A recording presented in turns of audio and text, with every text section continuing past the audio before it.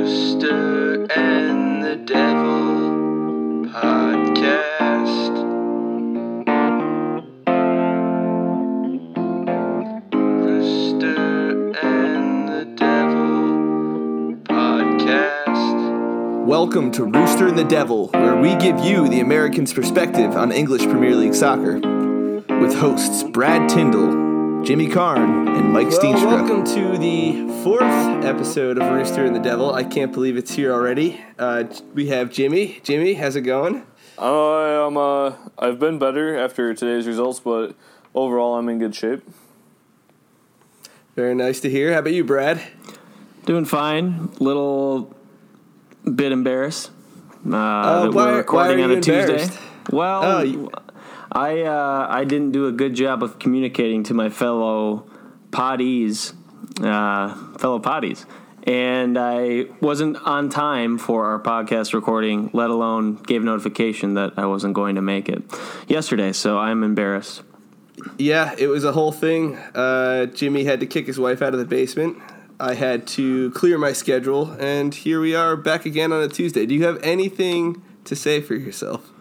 I think I just feel embarrassed. That's the primary emotion, that I let my friends down. I feel shame. You should feel more shame than that. Shame. Shame.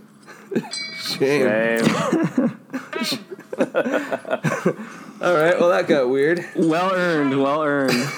That's what happens. That's still going here. Yeah. All right, so I think a nice way to lube the pipes here is just to go right off with the word association, if you guys are down with that. Yeah, let's get warmed up here with some word association. All right, cool. So this is how it goes. I'm going to say a word or a phrase, and you either respond with a word, a phrase, or a discussion if the word prompts you to go on a little rant, okay? Okay. So, like I did in the text, I just want to warm you up a little bit and give you some softballs first. All right. So why don't we go? I'm going to say the word, then Brad says it first, and then Jimmy, you say what your response is to the word, and then the next word will swap. So Jimmy will go twice in a row. Okay, got it. All right. So the first word, Sergio Ramos. Satan. The guy you want on your team and hate to play against. Jose Mourinho. Out of touch. Flamboyant. Jamie Vardy. A gnat, as in the bug. Efficient. Tim Ream. Terrible. American, question mark? Yes, American from Fulham. Why is he so terrible, Jim? He's 31 when I looked him up. Well, I mean, like he is. He's had a career in the Premier League. He played with Bolton for a while. He's been a championship player for a long time. I mean, he's in the Premier League now, and he's part of one of the worst defenses in the Premier League. He's just. I'm glad that he's made it into a successful career for himself, but as far as talent is concerned, he is terrible. I mean, he's playing on the worst defense in the Premier League right now, so that's all fair. Right. Oh, I mean, when I say terrible, let's keep it in perspective. He's terrible as far as Premier League goes. He seems like a well-oiled professional.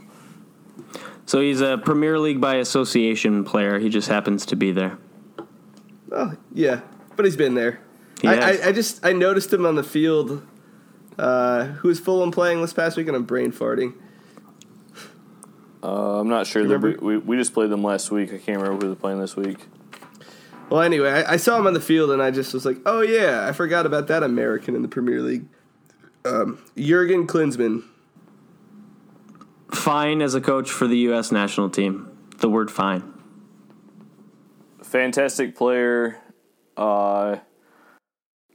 Disappointing results as the U.S. men's national team coach.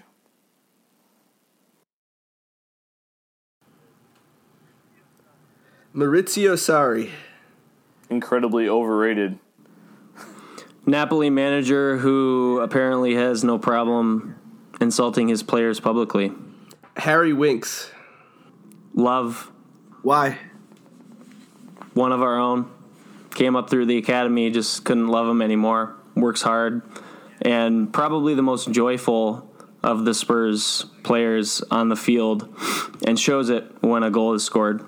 I feel like I would react the same way if I was a player. He reacts like a supporter. It's fun. I would say perfect Premier League role player.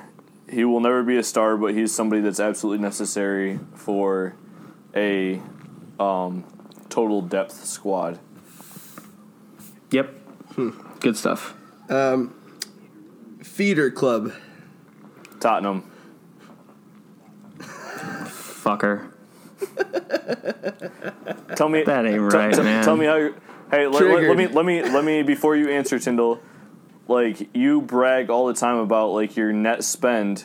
The only reason you have a net spend is because you guys sell quality players. Tell me I'm wrong. What time frame are you talking about? Because there's a significant sea change when it comes to pre-Pochettino. Well, who have we sold? Who have we sold with Pochettino since 2014? Who have we sold for a lot of money? Nobody for a lot of money. Maybe someone over 40. Nobody for a lot of money, and I'm not going to use spoilers because I have a whole Pochettino section coming up. Lots of statistics. I've thoroughly researched this. But let's just say, like, I mean, you're right. Modric and Bale were pre-Pochettino. That is absolutely correct. But at the same time, historically, you're right. What Pochettino hasn't sold, he hasn't also bought. So you're right. So in the grand scheme of things, maybe not under Pochettino, but I would still maintain that coming up here pretty soon, this generation is going to start getting sold off. Go ahead and give me your word association. Feeder club. Feeder club. Dortmund.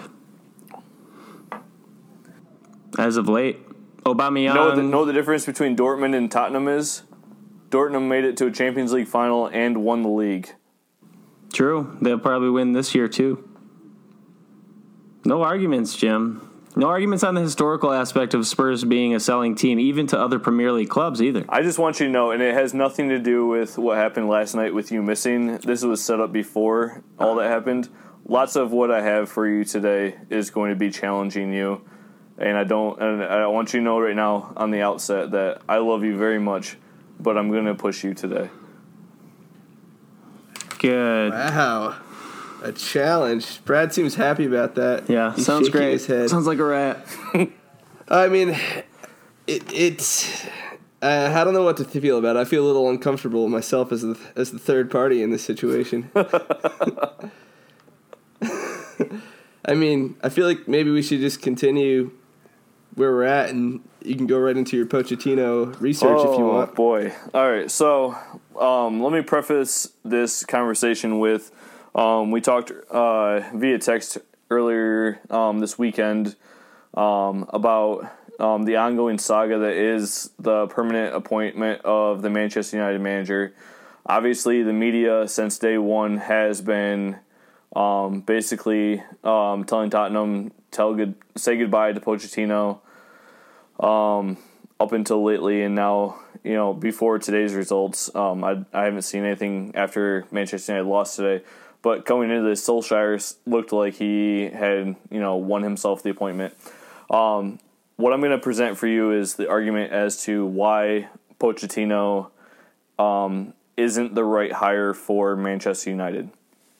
So, please, this is going to be long, so interject throughout, okay? All right. I'm excited. All right, let me start with, as a player, Pochettino was a solid role player. Has a couple trophies in his case, including a Copa del Rey. When he was first hired as a first team coach was with Espanyol in 2009. Previously, he had no head coaching experience. He had just recently received his license. So he was hired in 2009 by Espanyol, first time coaching. Coached from 2009 to 2012 with a 32% win percentage. So he won 1 out of every 3 games. actually was fired from Espanyol in 2012 after 2.5 seasons. His best finish was in 8th place in the La Liga. So Espanyol, limited resources. He actually took over a team that was destined to be relegated, kept them up in the first division of Spanish League. So that is something to be said. But ultimately, low winning percentage and resulted in him being fired.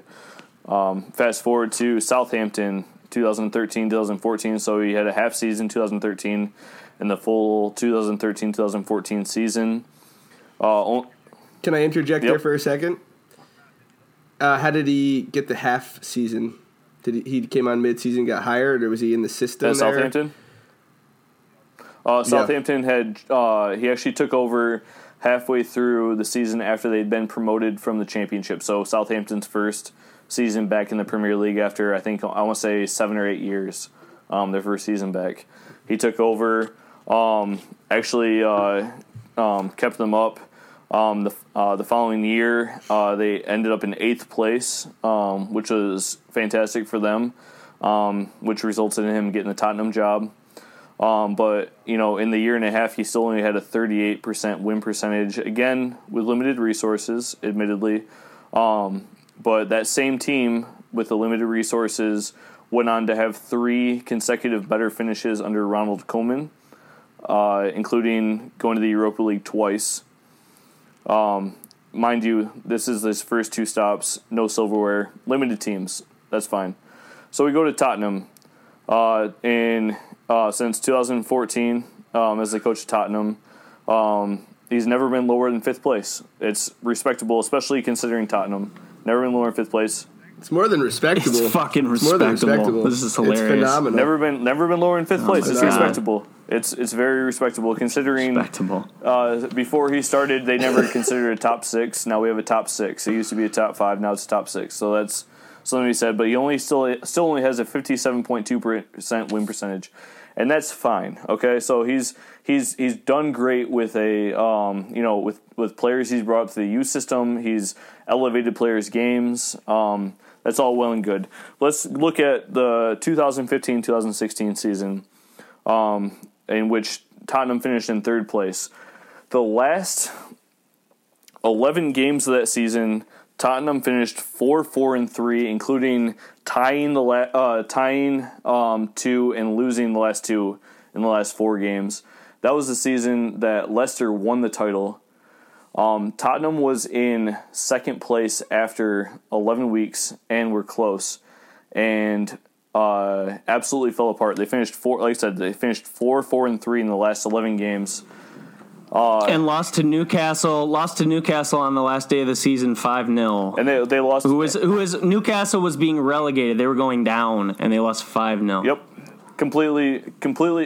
That last 11 games. Horrible. That last 11 games fell apart. So that season, more than did they have a chance at the title in any of those seasons? Speaking as a naive, I'll remind the audience that I have only been watching for a year here, so that's why it was close with 11 games left, and because Tottenham continued to falter that last 11 game stretch, Leicester was able to pull away. And in fact, Tottenham faltered so hard that they fell to 3rd place behind Arsenal. It just it reminded you the way I get it was a young team, but I fully believe that teams are fully represented, like a representation of their manager, and Tottenham lacked the killer instinct, the drive to finish that you see from championship coaches. I'm not saying that in no means should he be at this point in his career compared to Sir Alex Ferguson, but that's the type of, if we're talking about Pochettino for Manchester United expects championships. They expect wins, and it's been a long time, so I shouldn't get up on a high horse about that too much.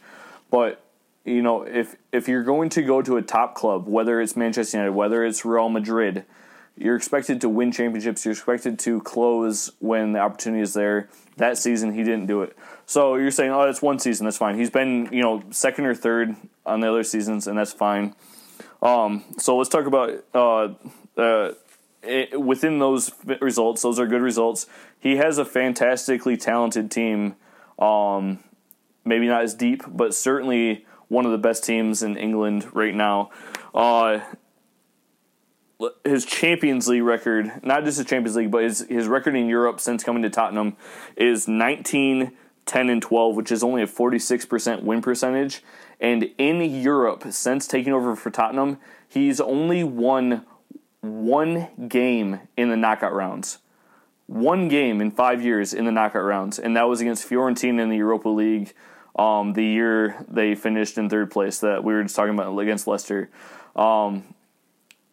It's indicative of a coach that is tactically strong, motivated, but lacks the necessary tools to push a team over the top.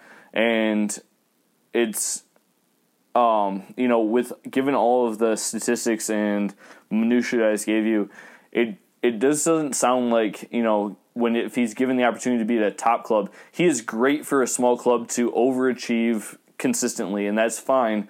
But if you're talking about the top clubs that expect championships, he lacks the necessary evil. How do you know that? Yeah, you have no baseline data for this information. I'm giving you the fact that he's never won a title. He's never when it comes to a time. I'm talking about league, not Southampton? not talking about league title.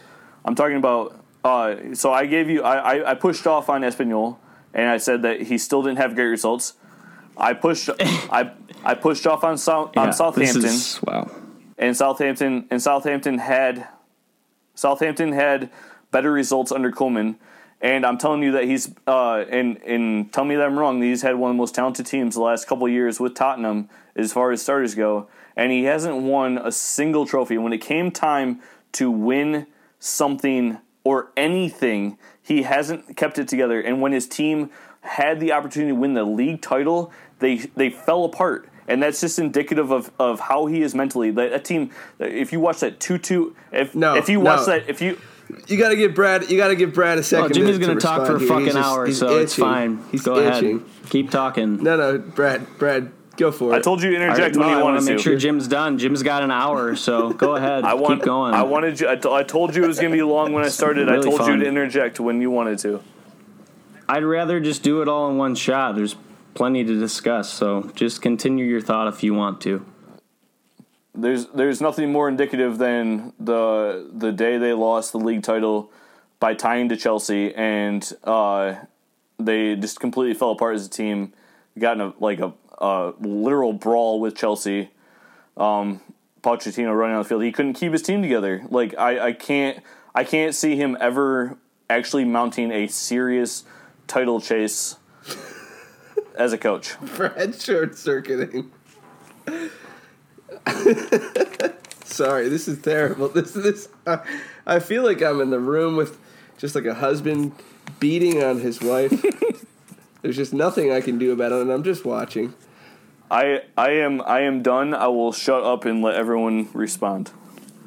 Yeah, regardless of whether you're trolling or not, you're a fucking asshole. Let's start with the first two clubs that he was at. Espanyol is rock bottom when it comes to resources. They are, I don't know what I could compare them to. It's essentially the Yankees and the Mets, Maiko. It really is. Barcelona, right? They're in Barcelona. I went to the stadium just to look from the outside. It's a comical little club. When was the last time that anyone but Real Madrid or Barcelona or Atletico won that title? Probably a while. I think Espanyol actually has 2 league titles in their history, but they have no resources, absolutely none. Team with rock bottom of the league resources. Sure, say whatever you want about winning percentages. You did a good job. I think Jimmy at least acknowledged that. And then Southampton, similar situation, not great resources. I would say overachieved again with limited resources. And then Spurs, I think it's interesting that you're talking about Spurs as if they went out and acquired this talent, Jim. I think Harry Kane had played 2 or 3 caps at the senior level in the Premier League when Pochettino was hired. So, I mean, we're not even talking a quarter of a season, and Harry Kane's now arguably, at least in the top 3 number 9s in the world. I lend a lot of that development to Pochettino. I really do. Dele Alli was a signing for $5 million from MK Dons that Pochettino and the club made, and he's now probably worth over $100 million. So, you look at Dyer. Dyer came on as a young player for Pochettino, and he's now legitimate. Talk about Wanyama, used at Southampton and then brought over for Spurs. I mean, he develops players, and that's why we have the talent that we have. It's not as if we've gone out and purchased players. So I guess that's the thing where if you're talking about overachieving, he's done that everywhere he's been. And then your assertion that, because you could be right, Jim. You could be 100% right. I don't know. I don't think it's a guarantee that if he stays at Spurs forever, we're going to win silverware. Absolutely not. I don't know. But right now, Spurs are not an elite club with anywhere near the resources that the other squads have. Again, favorite stat by Spurs fans is net spend, but look at it. Look at the net spend. It's essentially nil. It's essentially a wash. They've bought Sissoko for $30 million. I think that's the record signing at this point. $30 million. United, Liverpool, these guys buy $80 million, $100 million players every offseason. So I think you saying that he can't do it with a club with the resources and the expectations, it's fine to have an opinion on that, but it's also just as fine to have an opinion the other way that he would, which I think is probably why he's been linked to Real Madrid the last 3 seasons, arguably the best job in football, if not United, and now he's been linked to that job. So, the data doesn't really line up with what you're saying as far as people thinking that he could do a job there, nor has he been given the chance to do that. So it's an uninformed assertion. And again, don't know if you're trolling or serious, but either way, I can't say that you're wrong, but I also can't say that you're right. So maybe a little bit of judgment on your part would be good there before saying those things, because you know as well as I do that Spurs do not have the resources that those top clubs do have. So, another thing to point out that I just think is really, really interesting is the last 4 seasons, including this one, now 5, since Pochettino came to Tottenham Hotspur in 2014. Let's look at 2014. 4th position, Manchester United. 5th position, Tottenham Hotspur. 6 points back. His first season. His second season, Manchester United. 5th. Really nice work with all that money. Wow, Europa League. That's exciting. Spurs ended up in 3rd. Wow, they finished ahead of United in his second season. Wow, that's pretty impressive. Ooh, this hurts, Jimmy. I see it on second season, 3rd season rather, 2016. Spurs, 2nd place behind Chelsea. Manchester United, 2016-17. 6th place, didn't even make the fucking EuroLeague. Lovely. Nice season, guys. And then last year, 2nd and 3rd, United and Spurs. So that's 2-2 if we're going off of this. And now this season, despite this wonderful surge from Magical Smeagol, I'm pretty sure that Spurs are still quite clear of Manchester United. So I would say, my goodness, without the resources given at a top club and a polished, wonderful, happy land club like Manchester United, Pochettino's on track to finish in front of Man United in 3 of his first 5 seasons. I'd say that's pretty fucking good. So and that segues nicely into their big loss. Hang on. In knockout rounds, Jim, how many knockout rounds has he been in? 2? Every year. Knockout rounds? You're talking about group stage of Europa League and Champions League since he took over Tottenham. He's been in every year, and he's won. That's once not factual. Against You're Fiorentina. incorrect. That's no, true. It's not. No, look it up. I looked. I did the research. This isn't me just saying off the top of my head. I spent the last 2 days. You're wrong because I know for a fact they didn't get through to the round of 16. That's the knockout rounds. Am I right? We have verbiage problems. No. No. I'm talking about Europa League and Champions League. So I hear you. So the first year he was in, he wasn't in the Champions League. They were in the Europa League. Yeah. The second year, they were in the Champions League. They didn't make it through. They dropped down to the Europa League and lost to Fiorentina. I'm sorry, they beat Fiorentina and then lost to Dortmund. Okay. So when it's mattered, so dropping down to the Europa League, you're counting as the team should still be motivated after they get knocked out of the Champions League? I mean, they're one goal away from going through against Juve, who was in the title. I mean, I think you're really underserving that and cherry picking pretty hardcore on that one. I mean, really, it's comical. All right. I think both points, people have enough to make their case. Both the prosecution and the defense have made their cases. Agreed. Let's talk about Man United's loss to PSG today. Jimmy, you watched the game. I know Tyndall, you watched the game as well. Yep. What'd you guys see? United got outclassed. They really did. PSG had possession for most of the game. Had a lot of opportunities. I mean, they really pushed in the first half, capitalized in the second half.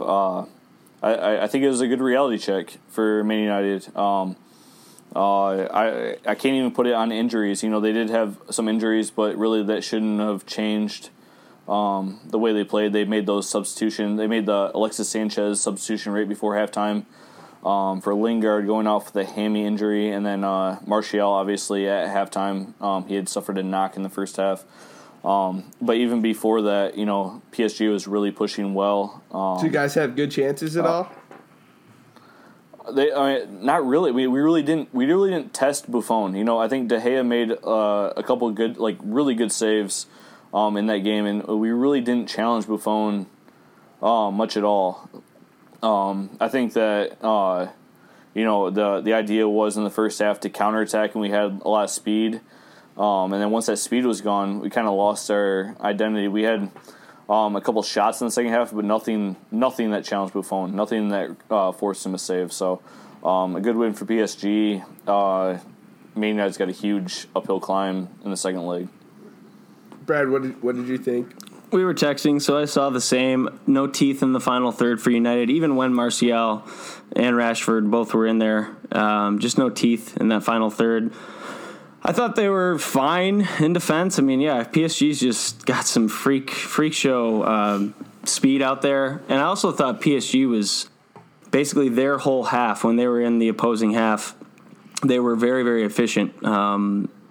You know, not aggressive over the top stuff, but building up their attack. I thought it was really impressive. Even their just snapback passing to get guys into lanes. I didn't think United played horribly. But again, no teeth in the final third. De Gea, I thought, kept him from 3-4 goals, to be sure. He kept him from being embarrassed for sure. I hate to ask this as a new English Premier League fan, but I do find it odd that in the Champions League there has not been a Premier League champion since 2011, 2012 with Chelsea. You said, Jim. Is it possible that the English Premier League is just not as good? I'm asking this as a naive fan. It's why? Oh man, I have a whole mini rant about this, but I'll just keep it simple. Sure. This week is a great example. Spurs match tomorrow. Pochettino comments on it all the time. All of the other European leagues make an effort to schedule their games for these teams that are in European competitions, Europa League, Champions League, so on. They actually make sure to schedule them on a Friday or a Saturday when they got a Tuesday or a Wednesday game. Spurs had to play on Sunday. Dortmund got to play on Saturday. That 24 hours makes such a huge difference. Again, this is from what I've read. I'm not a player. But from what everybody says, that makes a huge difference when you're leading up to a big match like that. Jimmy's doesn't like to make excuses for the Premier League. But the other thing is I think it's more physical. I watched probably 10 La Liga games while I was in Spain this fall, and it's just not as physical. It's more of a fluid game. The Premier League is more ragged. It's more intense, and I think that has something to do with it too. Also, the festive fixtures period.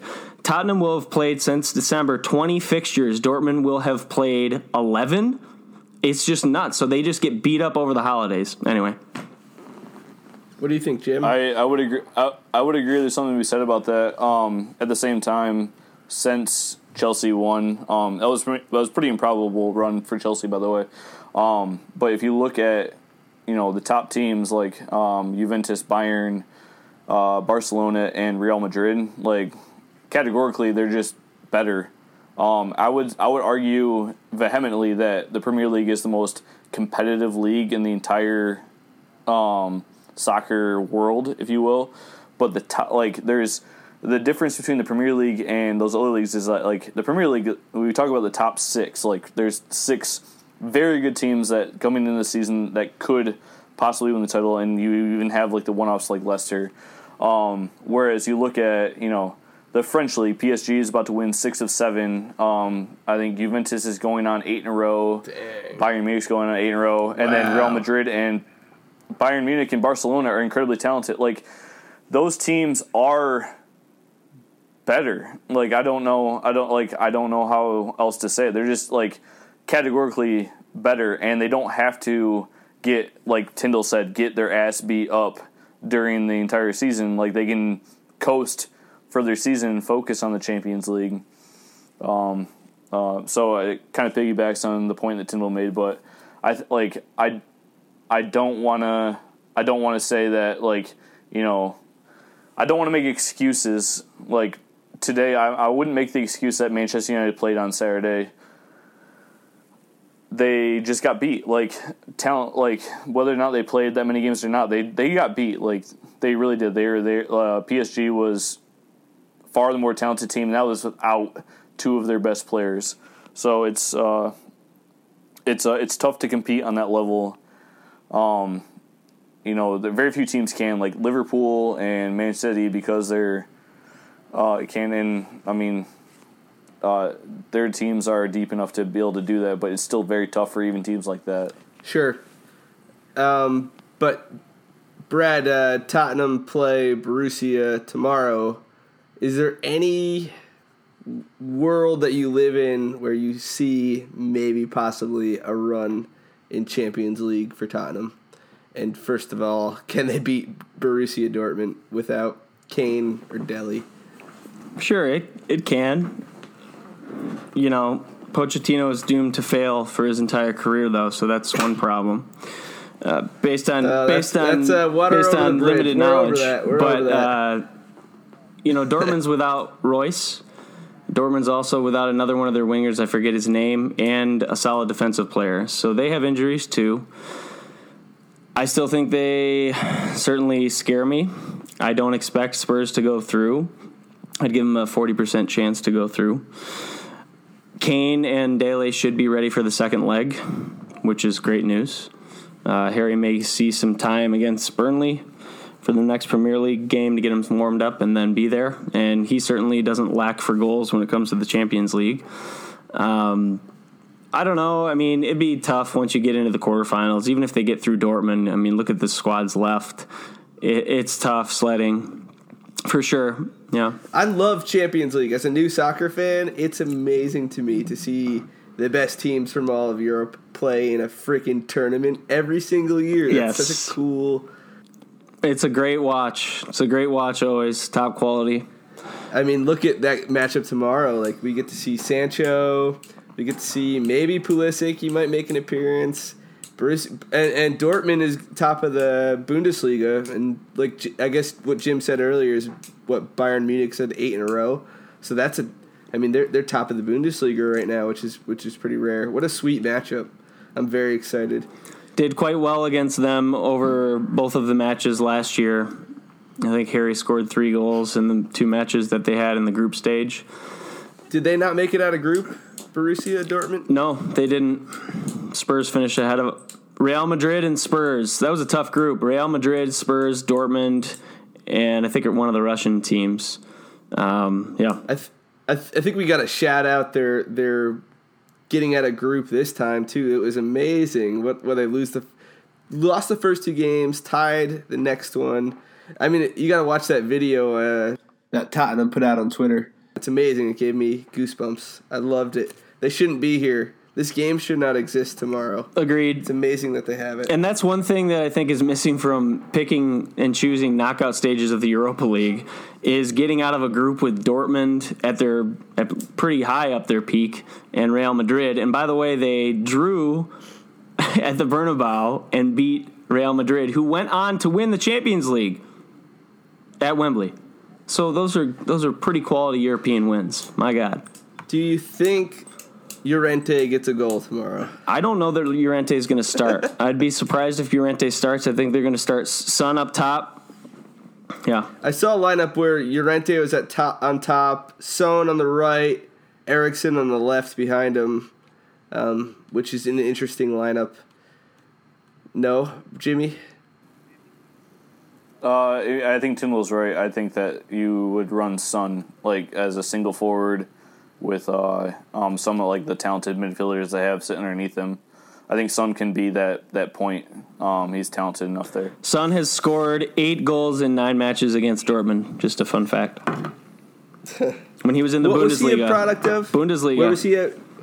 What team? Oh man, I don't know if it was Schalke. I don't remember. Leverkusen? No, it was Bayern. It was Bayern Leverkusen. Yeah, they actually bought him the year they finished in 3rd behind Arsenal and Leicester. And Tyndall, you had sent around an article that his first year at Tottenham, he was a little unhappy and then wanted to go back to Bundesliga after that first year, but then kind of found his footing with the Spurs, which he's been amazing. And that actually transitions nicely into that weird-ass Premier League game that Tottenham had against Leicester, where Leicester, their expected goal rate was way higher than Tottenham. I watched the entire game. It just looked like Leicester had all the chances, and somehow Hotspur got a 3-1 win, which is interesting. And Sonny, of course, put a goal in that kind of relieved the pressure for us right at the end there. Did you watch the game, Brad? I did. I agree. XG is a really common, and Jimmy probably knows more about it than I do, but I'm starting to see that one thing that folks measure matches by is XG, expected goals. So it weighs all of the action, I guess, and spits that out. Yeah, so I think Leicester was expected for like 2.8 and Spurs were expected for like 1.2. It's one of those matches where you just got a result somehow, some way.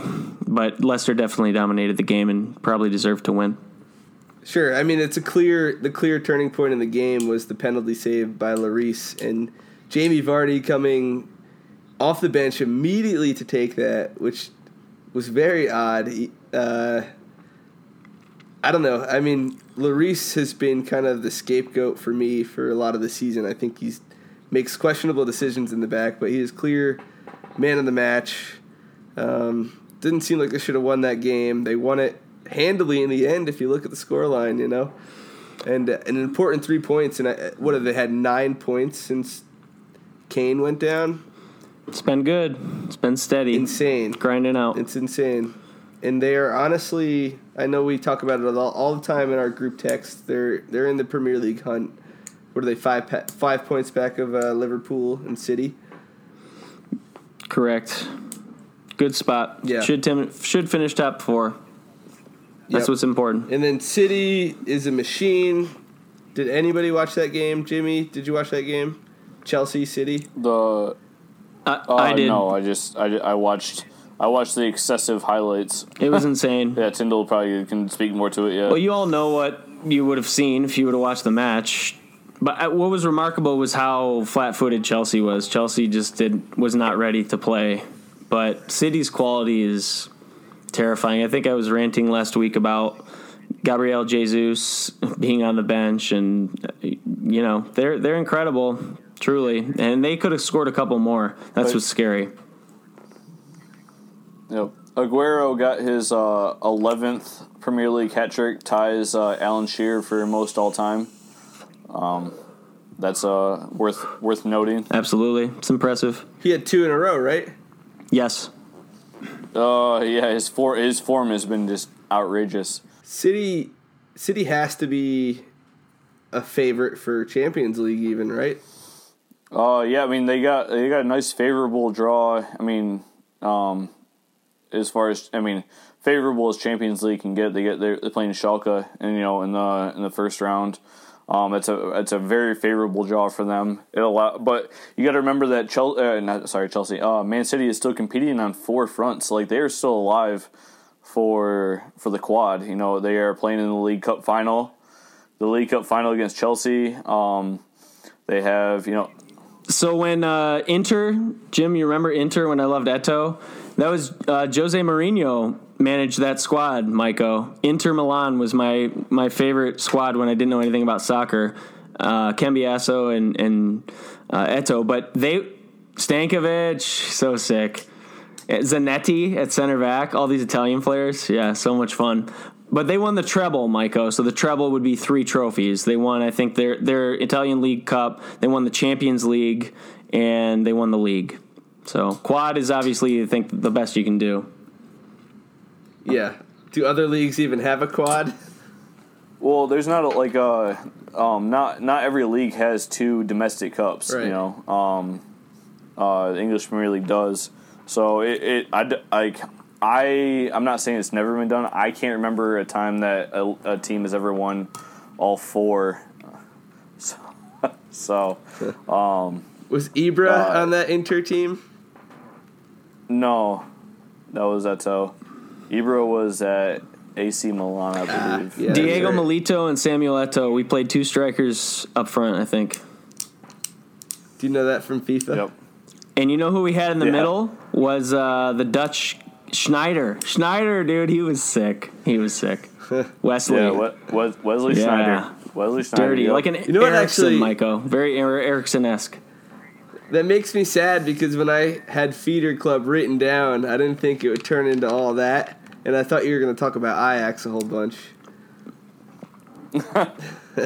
Ajax is pretty amazing as a feeder club, actually. They're the epitome.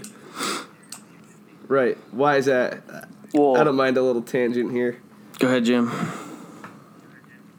I'll say, recently, yes, the article was that Tyndall shared was pretty prolific, but also, I believe it was the mid-'90s, they won, 2 or 3 European League championships.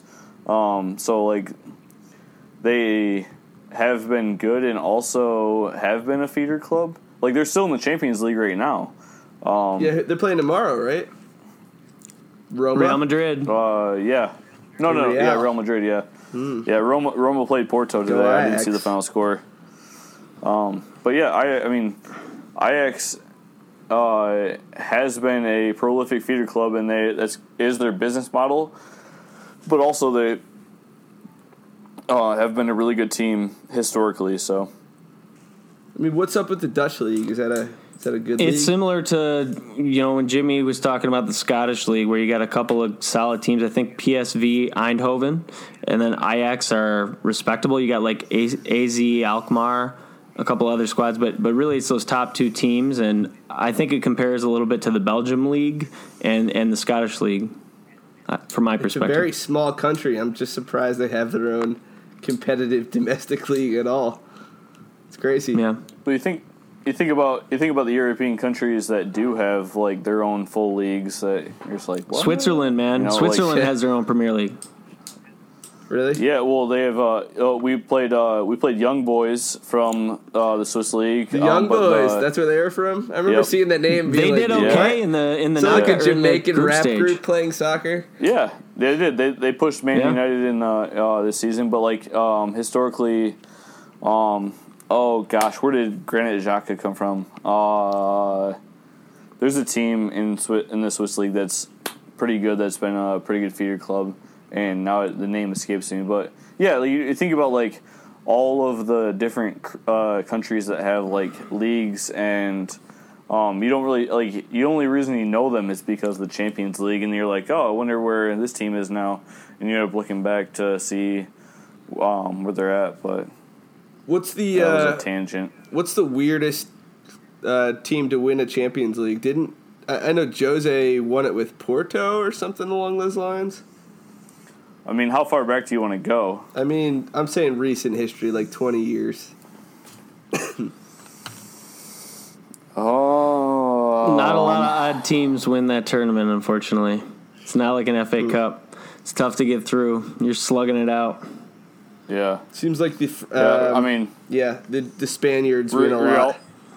Real Madrid wins a lot. Barcelona's won a lot. Bayern's got a couple in there. I mean, if you like the weirdest one that I remember reading back was, I want to say the 89-90 season. I could be wrong.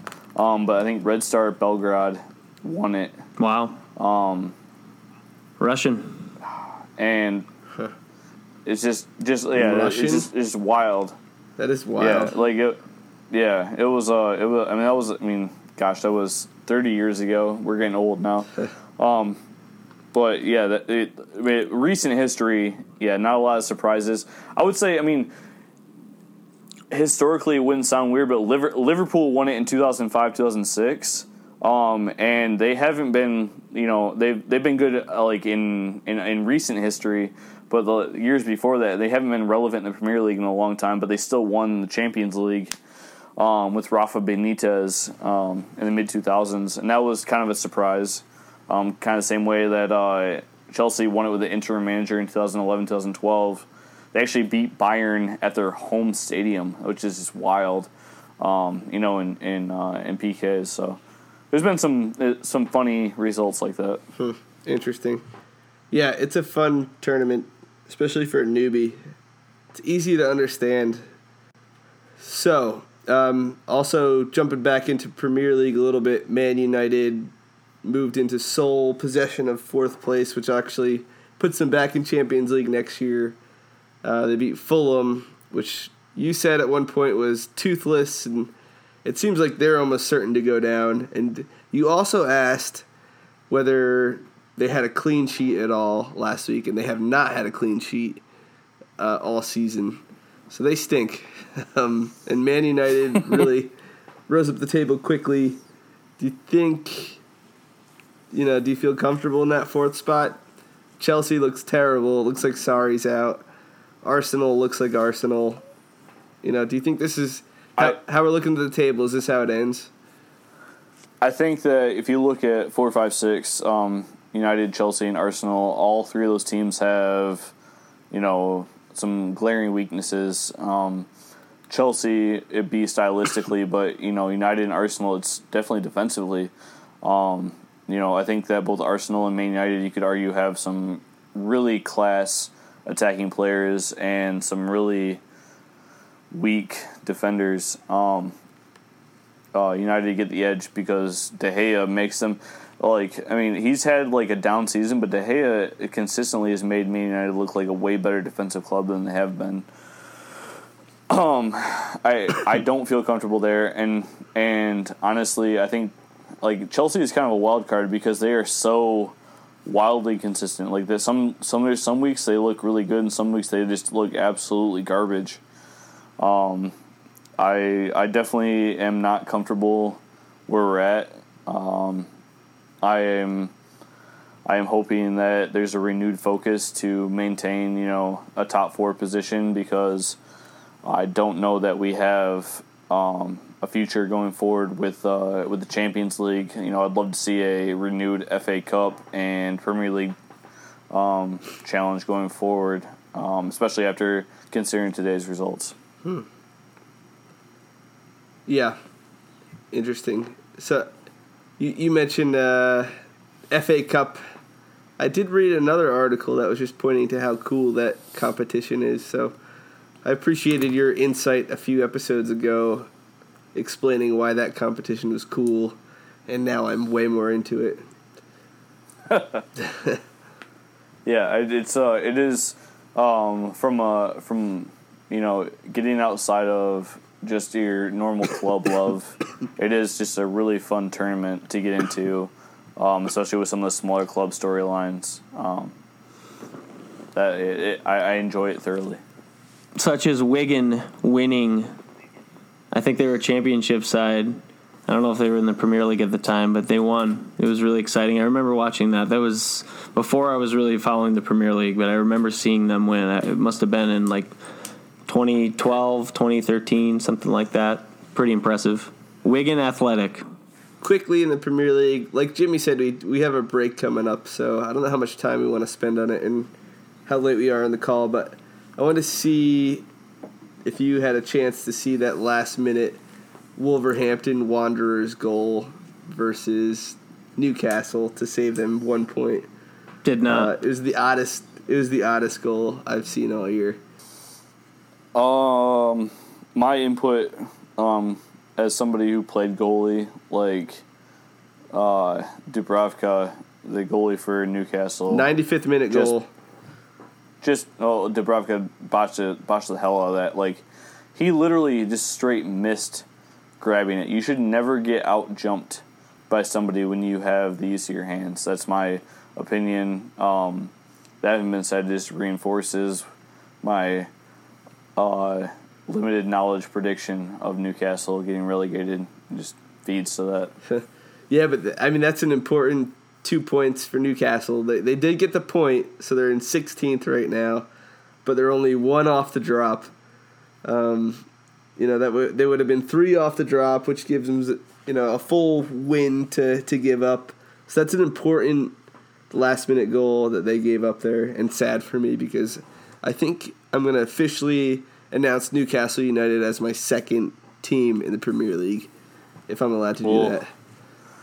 Yeah, you can do whatever you want, man. I mean, I think all of us have some loves. Like, I mean, you ask Tyndall, he loves Derby County. Like, if he was to watch them, like, he would cheer for them, and I think that's important. I think that everyone kind of has like their, there's the team that you support, and then there's the team that you side love.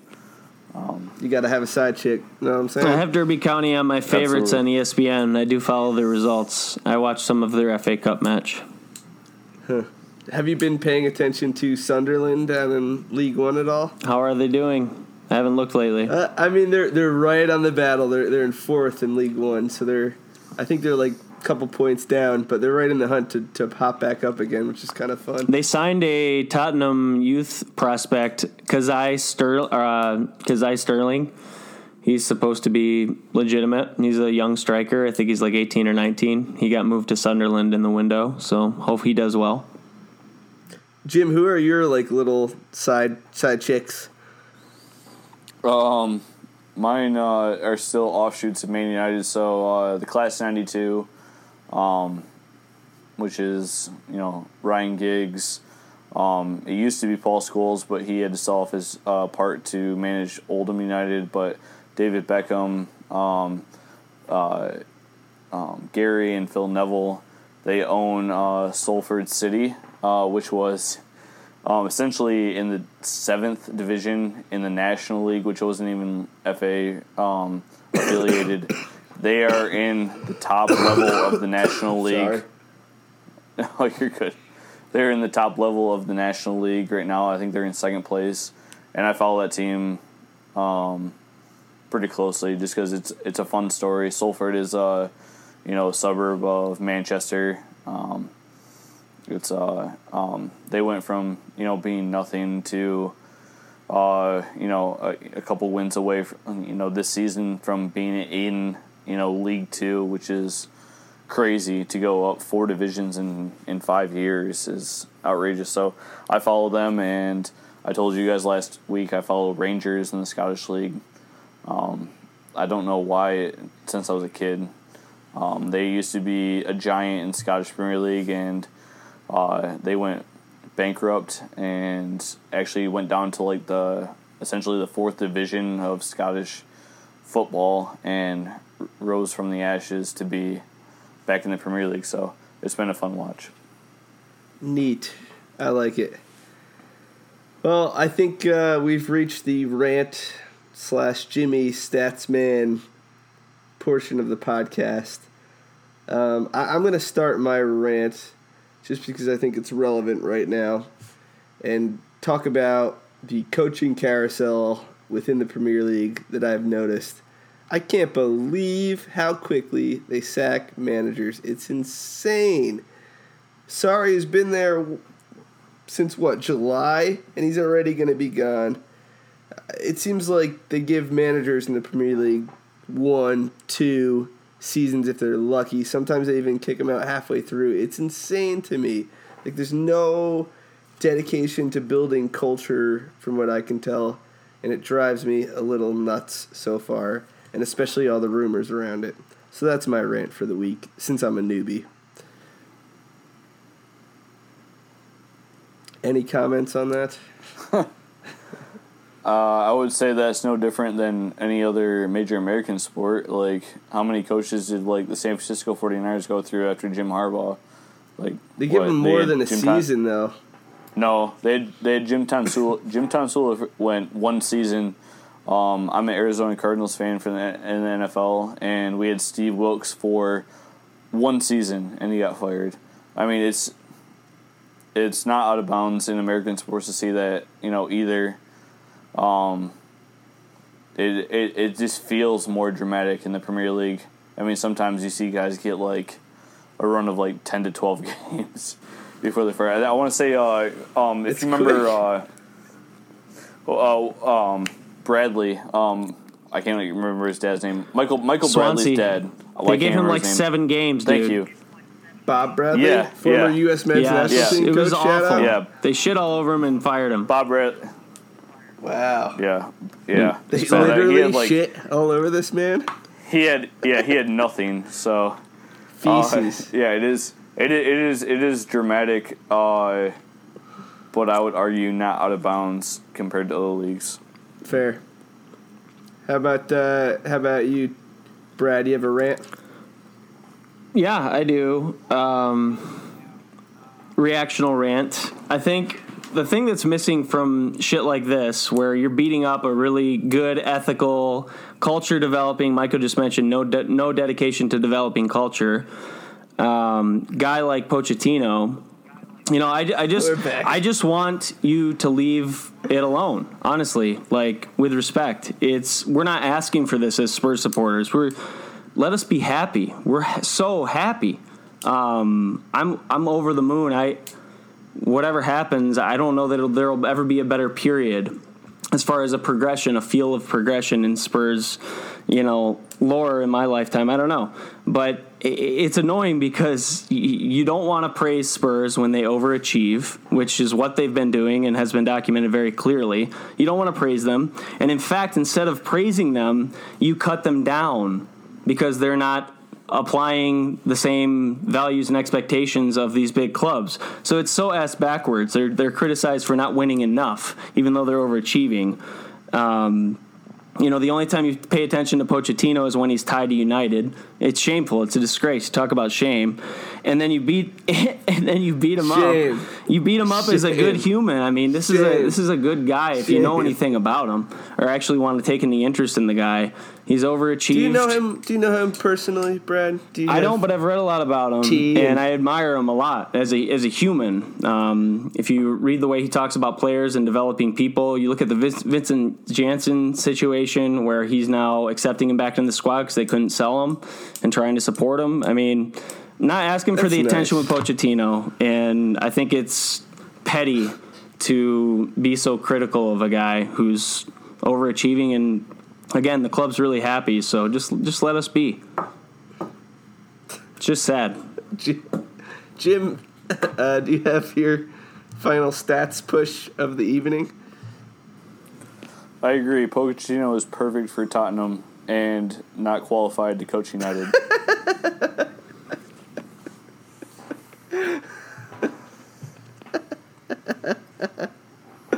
All right, continue. Jim, what's your take? What's your last? That's all I had to say. I think he's been great. Brad's absolutely right. He's perfect for Tottenham. All right, Jim, stats man. Oh, he jumped off. I think he's still in the call though. Well, that got a little testy. I think next week we'll try to have a little more fun than that. But anyway, just a little Easter egg for you here. On Monday, Jimmy and I jumped on the call to try to get the podcast out of the way early, and Tyndall ghosted us. So We actually did record a few minutes of audio with a few theories of why he ghosted us and some other stuff in there. So I just wanted to pop it on here at the end. If you're still listening, you're a freak. I can't believe you're still listening. Helder, shout out to you because I know you're one of the good ones. I love you. Trying to get you on to talk about Liverpool next time. So without further ado, here is the Easter egg. Goodbye. I mean, we don't have the same kind of conflicts in our life as what he's currently doing, which you told me might be Tinder. Tinder date. I would assume like that. Like I know he does stuff in the evening, but when he straight ghosts, I usually assume that somebody hit him up on one of his dating apps and he had to chase some strange. So that's my guess. Sounds about right for Brad, I'd say. It's not out of question, especially since he was texting us hours ago about recording tonight. Right. Right. And he switched it to... Was he the one that switched it to Monday in the first place? He was. What an idiot. What an ass. Yeah. We all changed around our schedule for him to accommodate, his busy schedule, and here we are. Just... Yeah. I cracked a beer. Yeah. My wife is upstairs on the couch, a little mad at me. You had to kick your wife out of the room down there, which I'm sure she's a little mad at you for. Oh, yeah, definitely not pleased, yeah. Yeah. Come on, Brad. Yeah. I'm not even going to tell him we're going to put this at the end of the episode. He's going to find it. I think that's probably the best place for it. So, in summary, Brad, if I'm using my feelings, I am mad. I am hurt that you think that your time is more valuable than mine. And mine. And Mike's. The amount of the lack of respect shown is disappointing. I would like to just echo that sentiment. It's disappointing. There's no other word for it. I mean, I just don't really deserve to be treated like this on a Monday night after a hard day at work. Oh, I mean... So suck a dick, Brad. Yeah, if it feels appropriate, coming from the two dads in our team here, that we're not mad at you. We're just disappointed. Right. We're more than happy to record again, but it is disappointing that we're here and you're not. Without a single word to either of us. Probably balls deep in some little blonde girl, 25, 26 years old, I bet. But he really better be, though. That'd be the only thing that would be acceptable. It better be a good story, and he better share it during our recording. Or at least post-recording. Exactly. Do you feel sexy? Yes, because I feel sexy. Me too. You just listen to 60 minutes of people talk about nonsense. Oh, no. Yes, still you here. Were listening Goodbye. To Rooster and the Devil. Rooster and the Devil. Rooster and the Devil. Yes, it's Rooster